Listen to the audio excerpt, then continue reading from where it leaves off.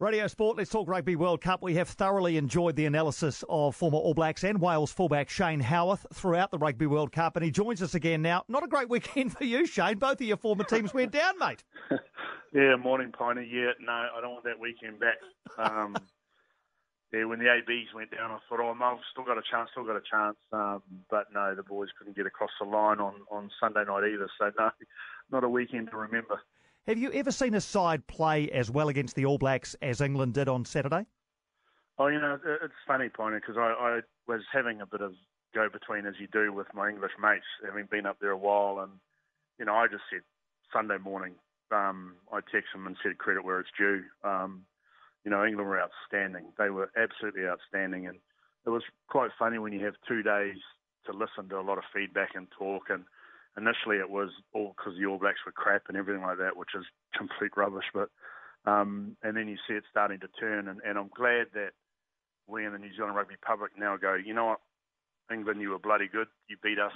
Pat on the back and good luck in the final, because, that's what it was. It wasn't that the All Blacks were poor. It's just England were excellent on both sides of the ball. If the All Blacks had their time again, what do you think they would have or could have done differently? See, that's what I've been going through in the last 40. I don't think that they could have done anything different, Piney. You couldn't stop. Even, everyone talked about Scott Barrett and Sam Cane. And, Scott Barrett didn't miss any tackles that England scored their first try in 2 minutes. So I'm not sure Sam Cane being on the field would have made any difference whatsoever. I just don't think you could have. I just thought it was like the week before. If you were an Irish fan, you're asking how the heck could we have done better. You couldn't have. I think one team was just electric in their execution of their skill set with the ball, that the lines their runners were running. They were isolating All Black tacklers. And probably the most surprising thing for me was we missed 4 tackles in that movement for that first try. Now, I think that's because they were isolated, but, maybe if one of those tackles had stuck, then England don't get down into the 22. But that's the only thing I could think of, having watched the game again. I couldn't think of any other way that we could have stopped that try. England didn't get away on the All Blacks like the All Blacks did to Ireland the week before. But at what point did you realise the All Blacks weren't going to be able to find a way to win? Well, and bear in mind, England had 2 tries disallowed.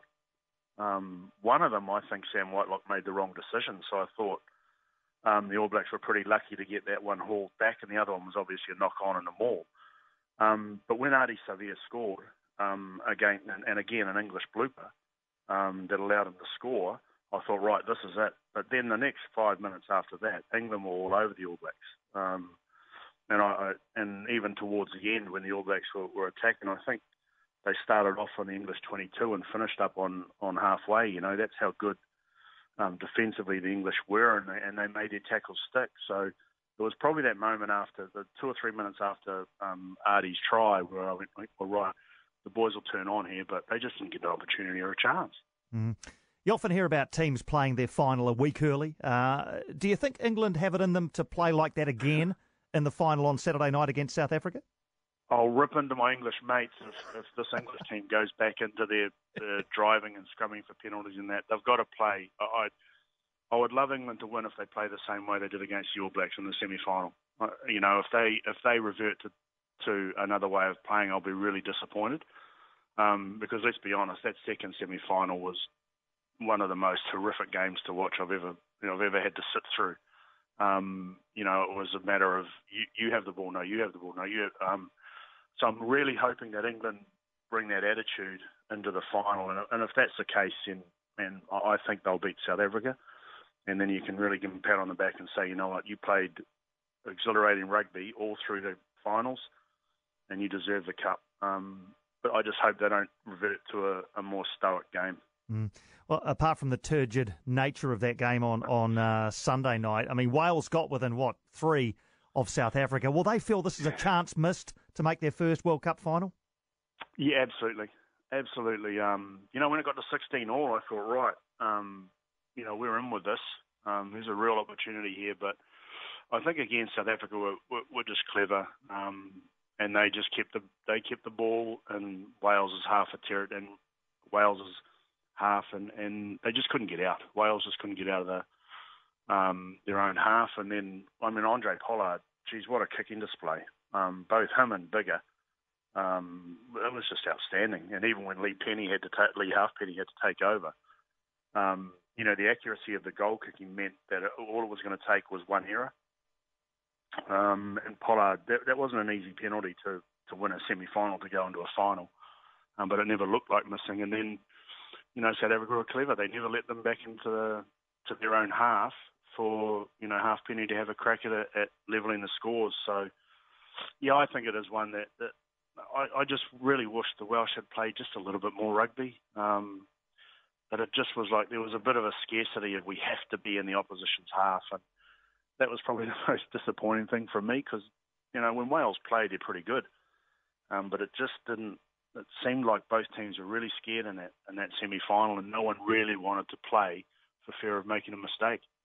As a player, Shane, how hard would it be now for the Welsh and the All Blacks to get up for a third and fourth place playoff?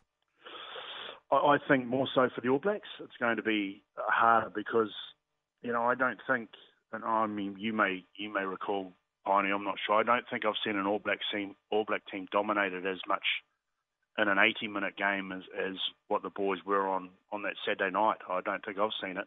I can't recall it. Even those other semi-finals where the French won, well, the first half the All Blacks in 99 were up 24-0. So I can't remember a physical domination. So there's going to be some mental scarring there. Put that on the back of the Welsh haven't beaten the All Blacks in 63 years. So I know which team's going to be right up for this. I just hope that the All Blacks will match it.